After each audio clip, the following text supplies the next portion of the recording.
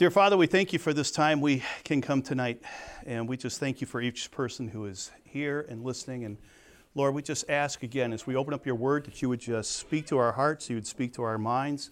Teach us things, Lord, that you would have us to know as we study this phenomenal book on salvation. And we just ask that you bless our time. In Jesus' name, amen. So as we're going through Jonah here tonight, and this is chapter 2. So we finally got into the second chapter. I should have mentioned last time we were together, I meant to say this, but I didn't. We were talking about chapter 1, verse 17, and the great fish swallowed Jonah, and we had that whole thing taking place. And then we looked at different type of creatures that possibly could do it, because some people say, like what was a baleen whale, and I showed you baleen whales, their esophagus is way too small for a person to pass through. A toothed whale, like a sperm whale, it can. We also talked about some other fish, great white sharks, the megalodon shark. And one thing I should have pointed out, I really meant to do this last time, but I totally forgot, was, it says that Jonah is vomited up on the beach. And this is another reason why some people believe it was a shark, possibly, that did it, because whales do not regurgitate their food. I mean, they just don't throw up. Whales don't. They, as I did say, I believe last time, they don't chew their food. They swallow it whole, sperm whales and stuff. But they generally do not throw up. They just don't do that. On the other hand, sharks do throw up. As a matter of fact, one of the most famous stories about sharks throwing up, this is a great story. Back around 1929, 1930, somewhere in there, in Sydney, Australia, they had an aquarium. The Sydney Aquarium got donated to them. Some fishermen caught a small great white shark. And they thought, wow, this would be a great thing to put in the aquarium. So they brought it to the aquarium. Great whites do not do well in captivity. But they put this shark inside. It was a small one, not very big, maybe only like about 7, 8 feet long. And they put this shark inside the aquarium, and people were coming. They advertised the man-eater. So everybody was coming with their kids and everything and going up to the tank and seeing this great white swimming in here.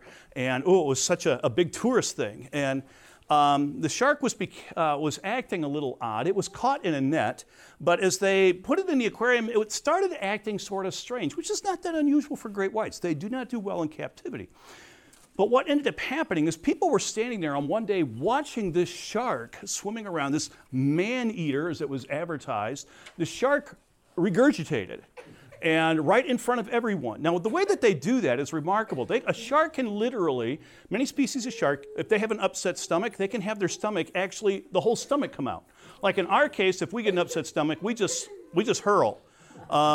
Sharks, on the other hand, they can actually have their whole stomach come out of their mouth.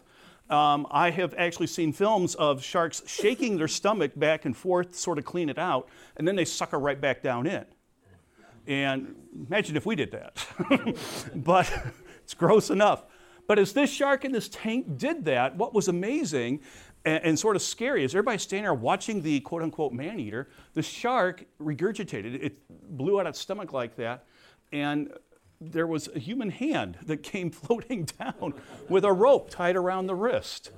And it ended up being a crime, and they actually did a study on, took the hand, they called the police, they let the shark go, but they took the hand and got fingerprints, and they identified who the person was. He was a gangster and a boxer and stuff, and he had a lot of debts and things. But to this day, it's an unsolved crime in Sydney about what happened to him. He just sort of disappeared.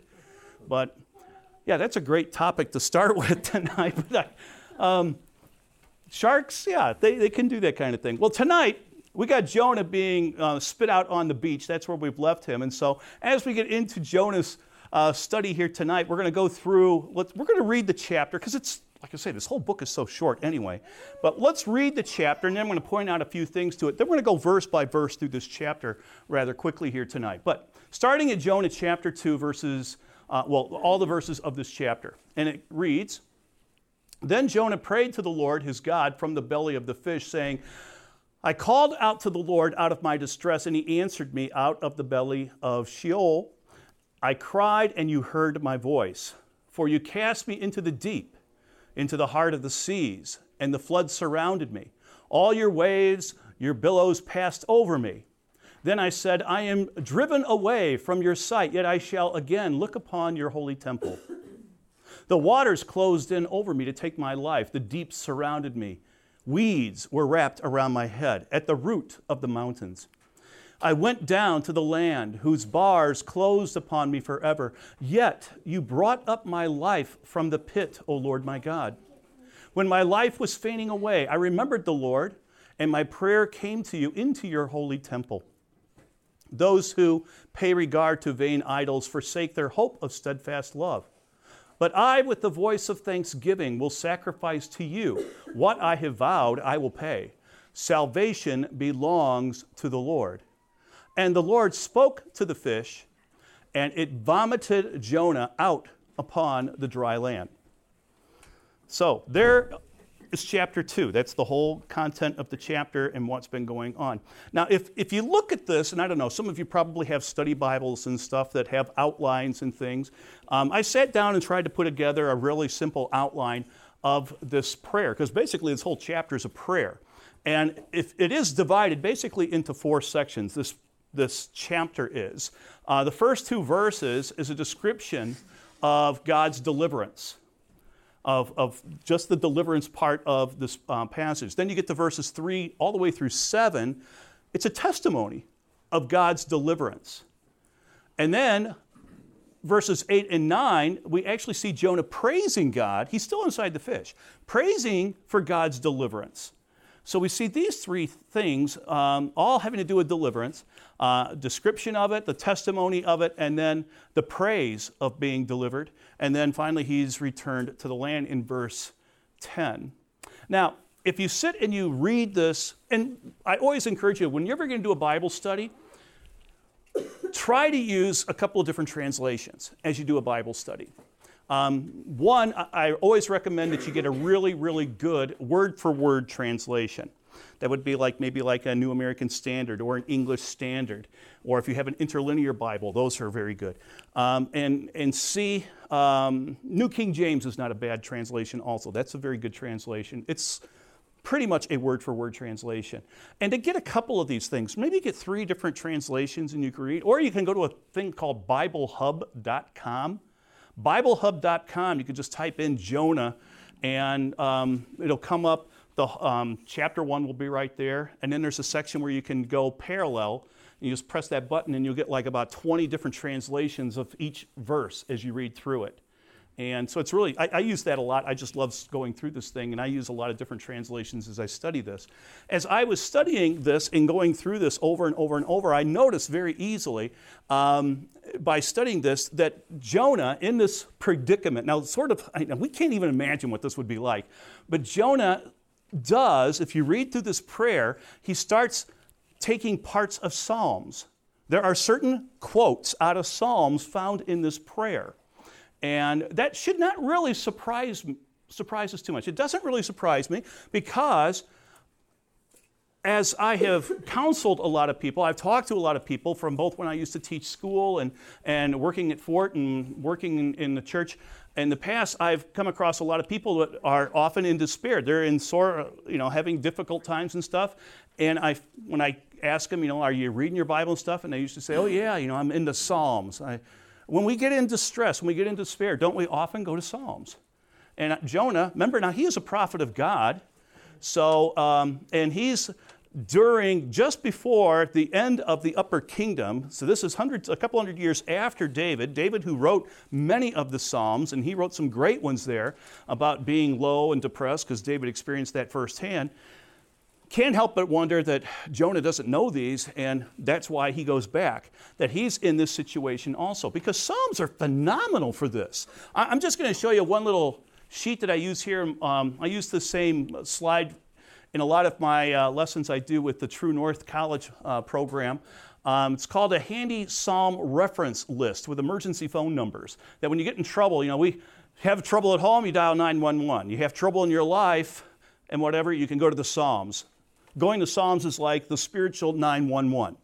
And there are so many different Psalms that you can use in emergency. When people fail you, Psalm 27. When you've sinned, Psalm 51. When you're in danger, Psalm 91. When God seems far away, read Psalm 139. When you're lonely and fearful, Psalm 23. When you're afraid, Psalm 27. When the world seems bigger than God, Psalm 90. When you leave home for labor, or if you're traveling someplace, Psalm 121. When your prayers start growing narrow and selfish, read Psalm 67. When you're depressed, Psalm 27, and this list goes on. It's a phenomenal listing that we can have here of emergency phone numbers to go to when we have all sorts of problems in our lives. And I have, during summer staff, I don't know how many times I hand this out. Every summer, kids will come up and they'll ask me, oh man, can I have a copy of that? And I'd be glad to give you a copy of this anytime here. But this isn't anything special. You could probably find this very easily online, or one just like this. Might even list more.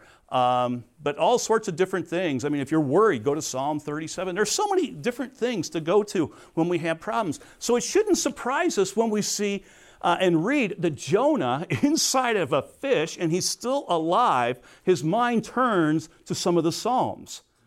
And we do the same exact thing. So that's one fascinating thing I found just as a summary here for this chapter. As we're just getting into this chapter, you do find certain sections of Psalms. I'll point out a couple of these very noteworthy ones as we go through this tonight. But just in general, there's quite a bit in there. Another thing that I found interesting about this chapter is that it is written in an inverted parallel. Now, for those of you who have not been through our John study that we did a couple of years ago, inverted parallelism is something that you find the ancient writers often doing. And what it is, it's a way of memorization, and it helps people to realize the important parts of Bible lessons. It goes back not just in the Bible forms, but you find this in the Greeks, you find this in Roman writings, you find it in all different types, Mesopotamian writings and stuff. It's very, very common, what's called inverted parallelism.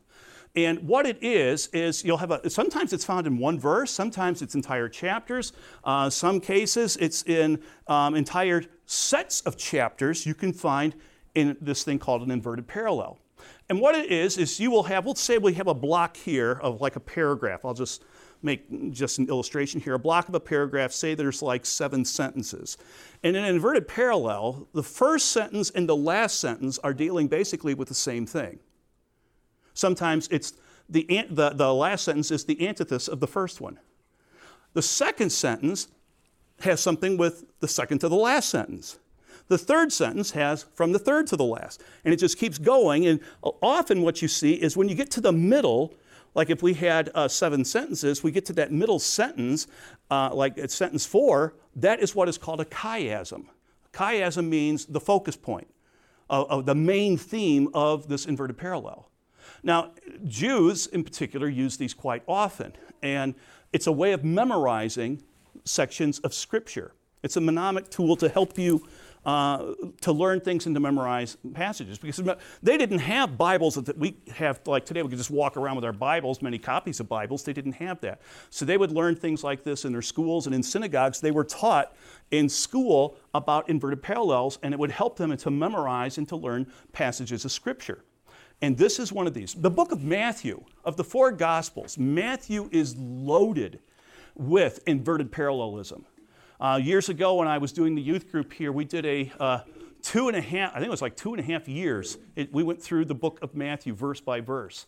And I don't know how many times when a lesson would start on a Wednesday night, I'd say, guess what? We got another inverted parallel. Or I remember a couple of nights, guess what, folks? We're going to do 3 inverted parallels tonight. Because Matthew is loaded with these things. And you find them also in Old Testament books. There's inverted parallels in Daniel. They're in Job. They're all through the Bible.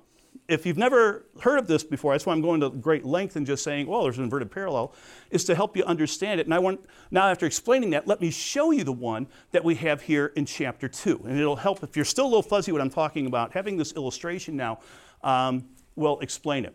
And the inverted parallel starts at verse 2 and it goes to verse 6.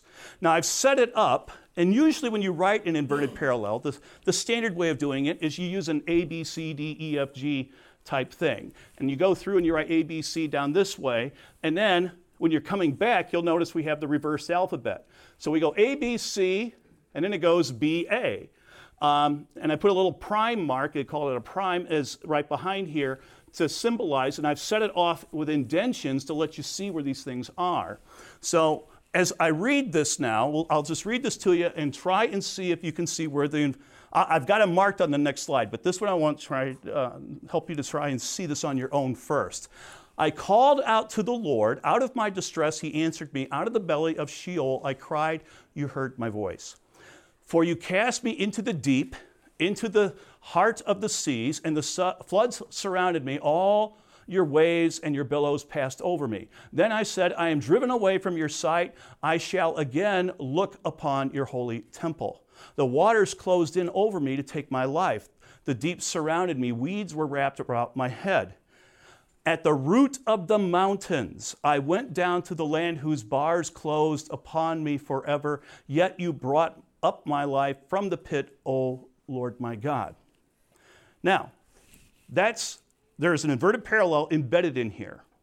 And if you've never done this before, that's why I'm going into great detail, because this is a great way to do Bible studies too. Now, let me show you what they are. In the first sentence, in verse 2, you'll see the focus here, and you look for key things. We see the name Lord, of course, but then there's the belly of Sheol. Then you get down to verse 6, where we had the belly of Sheol, we have from the pit. Now, if you were to use a dictionary and look up Sheol, which I will do for you in a moment here, you will see that sometimes it's referred to as the pit. So we have the same thing, and we see, oh Lord, Lord, you see on both sides there. Verse 3 says, for you cast me into the deep. You skip down to verse 5, you say, the waters closed in over me to take my life. The deep surrounds me. So we see the deep, we see the deep. Two key sections inside of each one. Now, since we have this, and there's a verse in the middle, that's the chiasm. That's the key focus of this passage. And so what we see here is, it says in verse 4, then I said, I am driven away from your sight, yet I shall look again upon your holy temple. Remember I told you at the beginning, the key thing and the key verse of Jonah is at the end. That's verse 10 of this chapter. But Jonah is not a book just about fishing and stuff like this. It's a book on salvation. And here we see, I'm driven away from your sight, and yet I shall look again on your holy temple. So it seems like, I'm dying, yet I'm going to be resurrected. And so we're getting into this whole thing here, how we deserve death and stuff, yet God saves us. Salvation belongs to the Lord. And that is what this is talking about, his salvation. And this book is written about salvation, and that's the chiasm. Now, you might be sitting here thinking, I would never be able to find something like that. It takes time and practice to do this. It's not something, at least in this one, this wasn't a very easy one. But you can find them very, very easy. In many of Paul's writing, Paul uses chiasms frequently in his letters. And like I say, the book of Matthew is just loaded with them.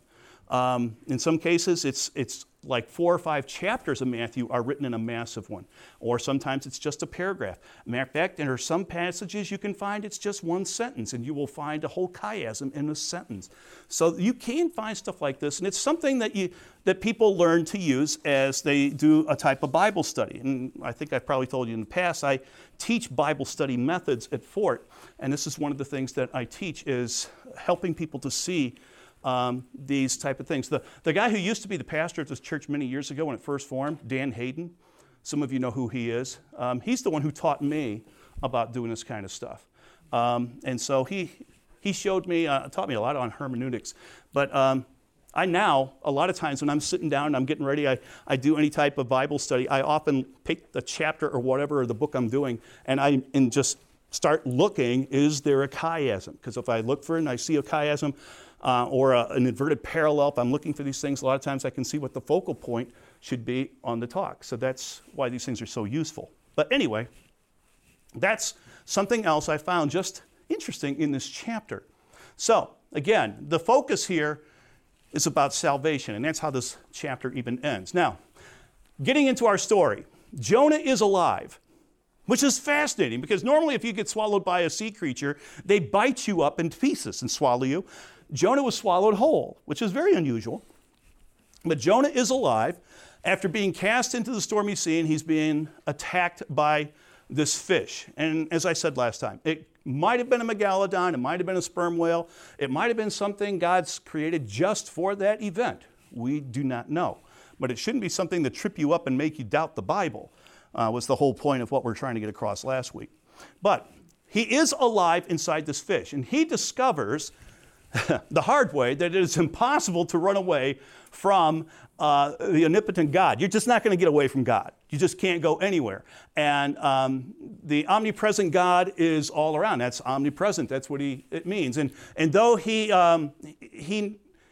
doesn't doubt, and he thinks it probably at first. I mean, if you're in the water, think about this. You see this thing coming. He had to see it. Probably thinking, I'm going to die. What he told the sailors, throw me into the sea. Remember, he was expecting to be dead.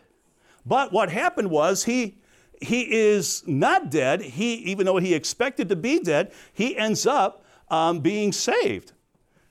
So that was a shock, no doubt, to him that he finds himself inside this fish. I mean, that was a shock and a half, but that he didn't get torn to pieces, that he is still surviving inside there. And so as we see this now, let's look at the first verse. Then Jonah prayed to the Lord, his God, from the belly of the fish. Now, I want you to notice something. This is the first time we see Jonah really praying. Now, if you'll remember in the last chapter, the crew people, the crew, the sailors and stuff, they were praying to their gods. Jonah, remember, is passed out down below, probably seasick. He was not praying. He's running from God. You would think, he's the missionary. He should be the one doing that. But he is praying, and he realizes now, he's stuck. There's nowhere he's going. God is in control. God has him right where he wants him, and he starts to pray. So Jonah realizes that God is keeping him alive inside this fish. He should be dead, but God is obviously keeping him alive inside this fish. And he knows he deserves death. What he has done, he has disobeyed God. He has run away from God. He gets on a boat. He keeps his nationality, his relationship with God a secret. He doesn't let them. They had to come up and ask him who he was, where he was from, and everything. So he was keeping everything about himself as a secret, not letting anyone in on him. That's just not like what missionaries and ministers and stuff should be doing. But he's inside. He's realizing God is not taking his life. You get to the second verse. I called out to the Lord out of my distress. He answered me out of the belly of Sheol. I cried, and you heard my voice. Now, there's a lot we can learn about this one here. There's a lot of things that in this one verse, we could probably spend a long time just speaking and teaching on this one.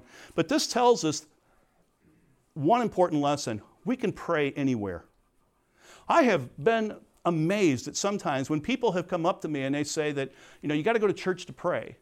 Why do you got to go to church to pray? You should go to church, yeah, but why do you go to church to pray? You can be praying anywhere. You don't have to wait until Sunday morning to go pray to God. You could be praying while you're driving your car and everything, not with your eyes closed, hopefully. But you can pray to God anywhere because God is everywhere. And that's one thing Jonah is showing us. God is everywhere. And you can talk to him anytime, any place. You don't have to run over here, knock on the door of a church or something to get inside and feel like this is where you can only pray. No, anywhere. And I know we all know that, but sometimes we have to be told that quite a few times because it just doesn't sink in with some people the way it should. Now, as I said, this word Sheol. Now, what is Sheol? In some translations, if you go to like King James, the King James actually says hell. I believe that's the word that they use. But other translations will use the word grave. There's a lot of different, you pick up different translations and you read this, you'll see Sheol in some, you see hell in some, you see the grave in some. Those are the three primary words that are used here. And what it means, if you go back to the original Hebrew word here, it's the area of the unseen world, the state or the abode of the dead. I put a little diagram here to sort of help you understand this, because we obviously as Christians, we understand heaven and hell. We get that one. But a lot of times we're sort of puzzled as to what is Sheol. Well, you got to go back before the New Testament into the Old Testament days. And the way that it was set up, that when a person died, and there's some examples in the Bible, even Jesus talks about this. When the person dies, their spirit goes into the Hades, in some cases it's called, or Sheol. And what it is, there is an area of paradise, and there's an area, Tartarus, that's a word for like the bad place, not where you really want to be. Paradise, that's where you want to be. But that there was a great gulf separating the two, that you can see from one side to the other, but you can't cross it. If you recall, Jesus is giving a parable at one time about the rich man and a man named Lazarus, not the Lazarus raised from the grave, but the rich man and Lazarus, the beggar. And they both died, and it says that the beggar went to, because he was a righteous person, he went to paradise. And Jesus says the other was in the chasm, where the evil place. And it says, Jesus tells the parable about how he could see Lazarus and see Abraham and the others. And he yells out, the rich man does, to Abraham, dip your finger in the water and just touch my tongue, for the torment here is terrible. That's what this is being described as. So places like, Lazarus, the thief on the cross, stuff like this, that would be in this area here. Now, when the resurrection happens, that's different, because Jesus then brings the people to that were in this into a different area. We have the resurrection period, but now I'm getting way ahead of me here, because now we're getting into judgment. Eventually, you go into heaven and hell. We're not going to get there. My point today is I'm just trying to make to you, what is Sheol? Sheol was the holding place of the dead. And there was a good place there. There was a bad place there. Sometimes it's called Hades too, the same thing, but that's where it was in the Old Testament days. So that's how this was set up. It's synonyms for Sheol. It's called the pit. Like I say, that helps you in figuring out the inverted parallel, because it has Sheol on one verse, and then down at the bottom talks about the pit. Pit is another name for it. It's also the word for death and destruction. It's a holding place, is what it was. And that's what he's talking about, because this is Old Testament period of time. But the key thing here that I'm trying to get across, the key thing about this, it says in verse 2 at the end, and you heard my voice. God hears us. God is everywhere. You don't have to be in a special place. If Jonah can be heard by God inside the belly of a fish, deep under the sea, God can hear you in your bedroom, in your bathroom, in your kitchen, in your car, where you work. God can hear you. And he listens to us. That's the key thing to remember from this. Look at verse 3. For you cast me into the deep, into the heart of the seas. The floods surrounded me. Your waves and your billows passed over me. So what's this talking about here? Very easily, what we're seeing is God is keeping Jonah alive inside this fish. Jonah is conscious. Now, when he wrote this, when he's writing this, is obviously he's not writing inside the fish. This is like he would have a little bit of, the fish would have to swallow a flashlight fish to him to have some light, and he had to have writing instruments. No, this is something, and that, to be honest, some people disagree on this. They say, no, he did write it in there. I doubt that, seriously. He is, afterwards, after he is spit up and everything, he writes about what his experience was. That's what's happening here. But the thing is, while he's inside there, he's realizing he should be dead. Anybody else gets swallowed, gets killed. Yet he is living. God is keeping him alive. And because of that, he starts praising God, because he realized how easy it was for God to take his life, but God is not. He's keeping him alive. Go to the next verse, verse 4. Then I said, I am driven away from your sight, yet I shall look again upon your holy temple. Look at what he's saying here. He knows he's going to get out of this. No matter how bad the trouble is, he's already, you get this? He's already praising God for getting out of it, yet he's still inside the fish. That's very important. Praising God while inside the fish. Praising God when the trial in your life is going on. Praising him, saying, thank you, Lord. It's not over yet, but I trust you to get me out of this. And that's what he's doing. This is not after, he's not praying after the release. He was praying this inside the fish. There's a great lesson that we need to learn from there. A lot of times we'll praise God, God, you're really great and stuff like this as we're going through anguish. But we don't praise him for deliverance until after we get the paycheck. After we get out of it, then, whew, boy, God, thank you for doing that. That was great what you did and everything. Jonah shows us we should be praising God at all the time. Expecting, even when things are looking pretty bad. And I'll tell you, being stuck inside the belly of a fish, that's pretty bad. I don't know how your life is, but I doubt it has been to that extreme of being stuck inside the belly of a fish for a while. Yet he's praising God. Verses 5 and 6. The waters closed in over me to take my life. The deep surrounded me. Weeds were wrapped about my head at the root of the mountains. Now, I love this verse. This is another one of these science lessons I'm going to get to go into here. So I get a little passionate about these, I know, but this is really cool. Do you notice what it says at the end of this? At the root of the mountains? Do you know how amazing that is?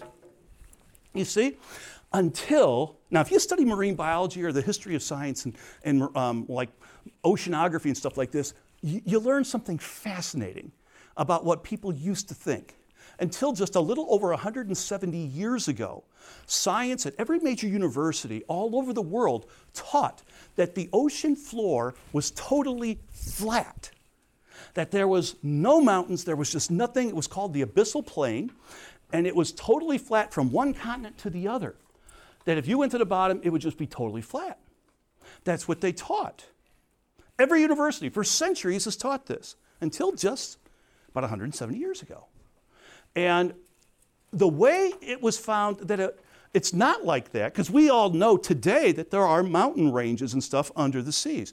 But the way that we found out was because of a captain in the United States Navy by the name of Matthew Maury.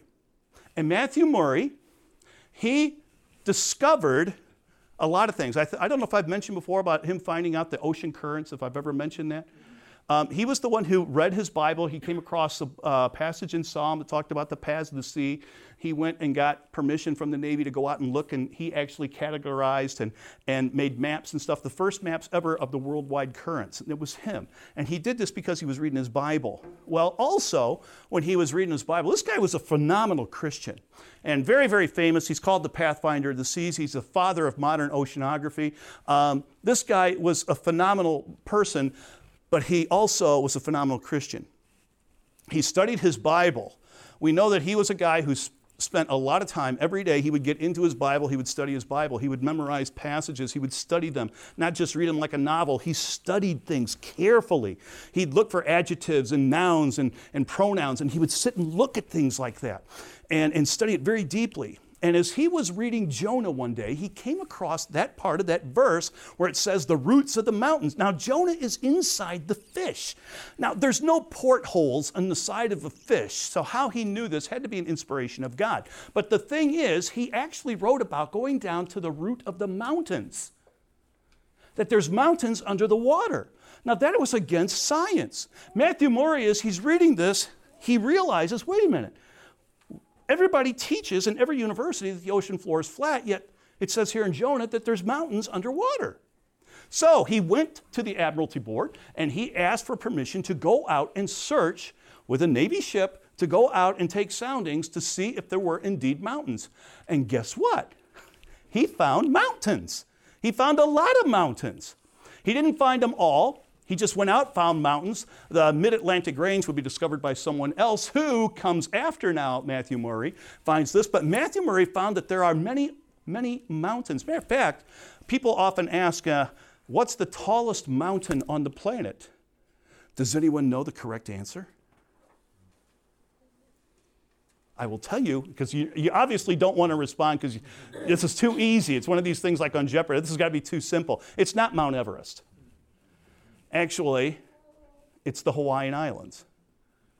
The Hawaiian Islands, from where they go down to the very bottom till they come up, because they're very mountainous too, though I've never been there. They are very mountainous. Probably some of you have been there before. Highly mountainous area, and some of those mountains are very high. So if you look at the top of that to the root, they're the tallest mountains in the entire planet. Fascinating.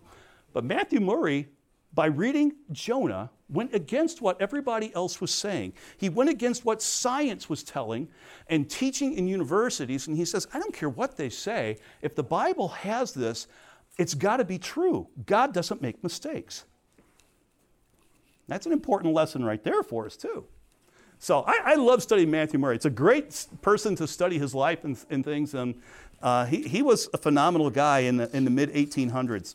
But getting back to our lesson now, get to verse 6. I went down to the land whose bars closed over me forever, yet you brought up my life from the pit, O Lord my God. So again, we have a reference here to the pit being down below. This is like the Sheol. Also, it says the bars. There was some thinking back in Old Testament period of time. Actually, the Greeks even picked this up and went with it. That there were bars. You were the entryways into Sheol or Hades. There were bars that were there, and so Sheol is mentioned also and thought about with being bars, and that's another reason he uses this. And he's talking about the pit. He's describing like being in death, like Sheol. That's the place where the dead go, and he was thinking he's like that. He is dead in all circumstances inside the belly of the fish. Yet God, of course, is going to have him rise again, if you will. So he is declaring himself dead. I mean, he is describing these places of Sheol, the abode of the dead. No one really goes to like Sheol and then comes back walking around. To go there, it's like you're dead. So Jonah is actually realizing, I should be dead. I deserve to be dead. I'm entombed in this fish. Yet I know God's got a purpose and he's going to take me out of this. And he starts praising God for bringing him back to this life. We get to verse 7. When my life was fainting away, I remembered the Lord, and my prayer came to you into your holy temple. Now, this is where we start seeing some interesting things dealing with Jonah, because as we talked about last week, being swallowed into the gastric system of a fish or something, there are going to be some things that are going to be changing you. And his life was fainting away. He was under a lot of duress, not just being inside of a tight bag of a stomach or something inside this fish, but as we talked about last week, gastric juices, hydrochloric acid, enzymes and stuff, breaking down the proteins and stuff of his body. And so he starts talking about this and thinking about it. I mean, the burning of his skin by these things, as I said last week, probably would have scarred him permanently for life. Very likely destroyed the melanocytes in his dermis that would give him coloration on the skin. Those would be destroyed. He was probably sort of whitish in color when he came out. But the suffocating closeness of being inside there, the smell and everything, being engulfed, oh my gosh, what it had to be like. Yeah, the fainting away of his body. His body is being digested by this thing for a period of time. So he's going to come out a changed person in more than one way. With this anguish present all around him, he realizes, though, that God is sparing him. God is sparing him. Deserves death, God spares him. God was present with him, and he realizes God is present with him. That's what's so cool. And we get to this next verse. Those who pay regard to vain idols forsake their hope of steadfast love. What are we talking about here? Actually, we're getting into, these are some quotes right out of Psalms.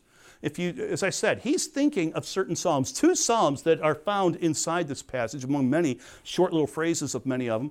He seems to be thinking of Psalm 59, verses 16 and 17, and also Psalm 144, verse 2, is where some of this now that he's talking about in here is coming from. Here's Psalm 59, 16 and 17, but I will sing of your strength, I will sing aloud for your steadfast love in the morning. For you have been to me a fortress, a refuge in the day of my distress. O my strength, I will sing praises to you. For you, O God, are my fortress, the God who shows me steadfast love. And so we're seeing this, him talking about this steadfast love. Can't help but think that this is a psalm that's coming to his mind. Just like when we're in duress and we look to the Psalms, we find phrases in Psalms that hit right what we're feeling and stuff. In Psalm 144, verse 2, he is my steadfast love, my fortress, my stronghold, my deliverer. He knows he's going to be coming out. because God could have had him be chewed up by now. He knows that God has a purpose, and God is going to release him. And so he's talking about now, he's praising God for his deliverance, which is so cool. He's still inside the fish, and he's praising God for the deliverance that's going to come. So he's already praising. I mean, stuck in the belly of the fish. He's already saying, yes, God, your steadfast love is with me forever. You will be my deliverer. And wow, that's what happens. Then we get to verse 9. But I, with the voice of thanksgiving, will sacrifice to you. What I have vowed, I will pay. Salvation belongs to the Lord. Now, as we get into this, it says here, thanksgiving, a sacrifice. Is he capable of doing a sacrifice inside this fish? No.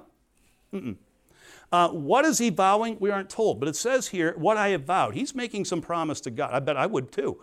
You get me out of this, God, I will do this for you. You get me out of this, God, I'll go to Nineveh. I'll do that. I'll go to Babylon too on the side if you want. He's probably making some type of vow. We don't know what it is. But he does, it sounds like he's made a vow here. And in verse 9 as he's talking. And so I want you to notice now, remember this whole book is on salvation. He's not saved by what he's done. Right?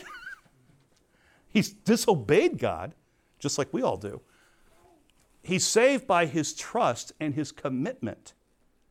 The trust and commitment. He's trusting God, and he's believing in God being committed to him, and he is committed to God. He's going to now come out, and he's going to be successful. He's going to rise out of this thing. And so he's already praising God for this type of thing. And as he says, salvation is from the Lord. Jonah is not taking out his Swiss Army knife and cutting his way out of the fish. He's not being saved that way. He's not being saved by anything he can do. He is saved in the same way that we are saved by God's work. God is being merciful, beyond mercy here, totally forgiving him on this and letting him come out alive. It's the same thing that we're saved by. Ephesians 2, 8 through 10, for by grace you've been saved through faith. Jonah is distributing or exhibiting here faith in God. Faith. And this is not your own doing, it's the gift of God. Jonah is getting a gift from God. He's getting his salvation. He's getting life again. Not a result of works, just the opposite. What he has done should send him to Sheol, but it's not that. So he can't boast about anything good that he's done. Definitely not. For we are the workmanship created in Christ Jesus for good works, which God prepared beforehand that we should walk with him. Yeah, there's some works that God is going to save us for. Jonah realizes, God, you've saved me. You're going to deliver me. I vow I will do whatever you want. You're not saving me because of any sacrifice I've done. You're saving me because of the grace you're offering me, and I will take that and I will work for you. That's what he's saying here is basically in Ephesians chapter 2. Also, Romans 3, 28. For we hold that one is justified by faith, apart from works. You can't work your salvation out. You only come to God through faith. You believe, this word belief that we often see like in John 3:16, that belief is the Greek word pisteuo, which is trust and commitment, not head knowledge, as I've talked about many times before. That's what this type of faith is that he has. And of course in Romans 5, 1 and 2, therefore since we've been justified by faith, not by anything we're doing. Jonah can't do anything in that fish, really physical things, any type of good deeds to get out. No. By faith we get justified, told by God and declared by God to be just and no longer sinful. That's the way God sees us today. We have peace with God through our Lord Jesus Christ. Through him we've also obtained access by faith into this grace in which we stand, and we rejoice in the hope of the glory of God. Yeah, we obtain it by faith. Jonah obtained it by faith. He was running from God. God hasn't swallowed. Boy, he really sees how God is everywhere. God is forgiving him, and God is granting him justification to get out and go out and work more.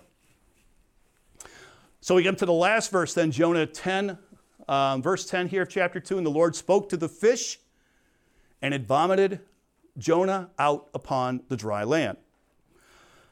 What he looked like was probably different, as we've talked about. He's probably got a totally different appearance now. And we could just say, well, that's the end of the lesson. Now he's on land, and voila, he finally got out of the stinky fish. But I want you to think about something. There's something important here we don't want to miss. When he goes down to Joppa to get on the boat, he's running away from God, correct? He's going to Tarshish, Spain. He's moving. It's not a vacation trip. He didn't book on sandals to go over there for a couple days and he's going to come back. He's running away from God permanently. Now, what would you be doing if you were going to move from Gath Hepher, which is up by Nazareth, and you're moving to Spain? What would you be going through in your own life? What would you do? If you were to move, let's put it on modern terms. If you were to move today from this Rhinelander area and say you're going to move to Belfast, Ireland. I don't know why it just came up. But if you were to move, a permanent move now, what would you be doing here? Selling your stuff. Selling your stuff. Because you need money to make that trip. You don't want to take your car or that kind of stuff over. You're getting rid of things. Can't you see Jonah doing the exact same thing? We often have this idea, he gets the message from God and whoop, he just starts taking off with what he's got in his pockets. I don't think so. He's running away permanently. He's selling everything he's got. He's trying to get as much money because he's got to start a whole new life. He's going to have to buy a house over there. He's going to have to have some type of occupation. I mean, what's he going to do over there as a prophet of God? I don't know. He probably didn't know either. But he had some plan. I'm getting away from God. I'm getting away from this land. I'm going to do that. So I'm taking everything that I can carry, what I can put on my body, and put all the money that I've got and everything into this. I'm wearing my clothes and what I've got in my baggage and stuff. Where does the baggage go? On the boat. What happened to his baggage on the boat? It was thrown overboard when the ship was starting to sink.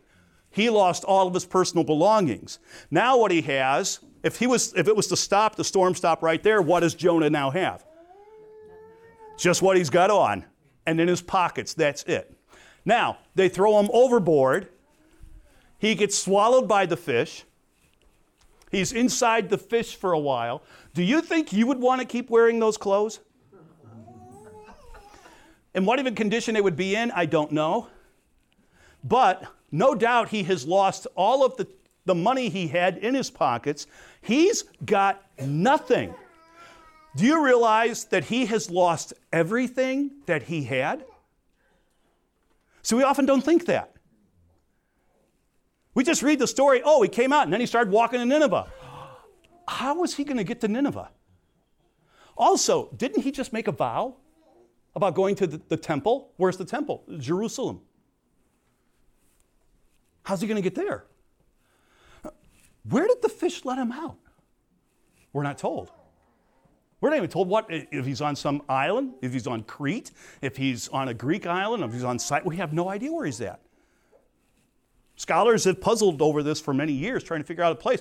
Folks, it's really simple. The Bible doesn't tell us. We have no idea where he was. But Nineveh is 600 miles inland. And he's got nothing. And he comes out praising God. How many of us, I mean, Jonah, we often don't think of being a really good example of a person. But at this point in his life, we see something. He has lost everything. And he's praising God. Could we be like that? Maybe God will call some of us to be like that. I have a former student of mine. She got married 2 years out of high school. Married a guy, he wasn't even a Christian. He is now a Christian. And her name is Laura. They had 2 kids within just a couple of years then. Like 1 year they had 1 kid, next year they had another kid. And they got a job. They were living, I think it was in West Virginia. And then one day, he went off to work. He was in the Marines. He was a mechanic, and he was working he was out of the Marines at this point, but he was working at some automotive place. So he goes to work one morning. Laura is there with the 2 children, and as she's getting things ready in the morning and stuff like this, all of a sudden she smells smoke. And she runs upstairs, and the whole upstairs is ablaze. She grabs the 2 kids that she has and runs out of the house. She was still in her jammies. And one of the kids was still, I believe, in bed. grabbed the kids. The other kids, her 2 children were both in jammies. They ran outside. The house burnt down. There was no chance to make a 911 call. They lost everything, even her cell phone, nothing, absolutely nothing, lost everything. And her husband didn't even get word of this for many hours till it finally got back. And when they came home, of course, he had a car. Actually, it was a motorcycle, if I'm not mistaken. That he went to work on a motorcycle. So they had one motorcycle and just what they had in their pockets. And at the same time this happened, as they were just starting to recover from this, another thing that happened to them, their credit cards got hacked. So they were running into all sorts of things, their accounts and everything. What was in the bank, whoever it was who did this, they wiped out their accounts. They had nothing. You talk about a family that had absolutely nothing except their 2 kids. That was it. And I'm sure it could have got worse. They still had their health. It could have been worse. But I still remember this. Laura calling me and telling me this and praising God through the whole thing. Wow. I don't know if I could do that. I want to say I could, but I've never been put in that position. That's something else. That's the way we should be. We're seeing that with Jonah. But it's something to think about. We often don't think about Jonah losing everything, but he did. He lost it all. And even part of his health was not going to be good after that. As we said last time, gastric juice on the eyes, he probably wasn't seeing too well after that either. But we'll pick up what happens to him in the next lesson as we close this one out. Let's close. Father, we thank you so much for this chapter time we've had here tonight in studying Jonah. And Lord, I am thankful for what you have blessed me with. I don't deserve any of this. I also thank you, Lord, for my salvation. I don't deserve that. None of us in this room do. But Lord, you have been so gracious to us, and we thank you. And help us, Lord, as we settle down tonight, and maybe before going to bed or whatever, we just take a moment and think about how Jonah lost everything, and Lord, how rich we really are. And it could all be gone in a moment. But Lord, we thank you, and we trust you in all circumstances. And when bad times come into our lives, which they will, because we still are in this fallen world, Lord, I just ask that we all just remember to praise you as Jonah was in this bad situation. He came out praising you before you did anything. Before you restored him in any way, he's praising you. And that's the way we should be. I ask for your protection. I ask that you bless our treat here tonight, Lord, and watch over all of us. Keep us safe and away from evil and harm, we ask. In Jesus' name, amen.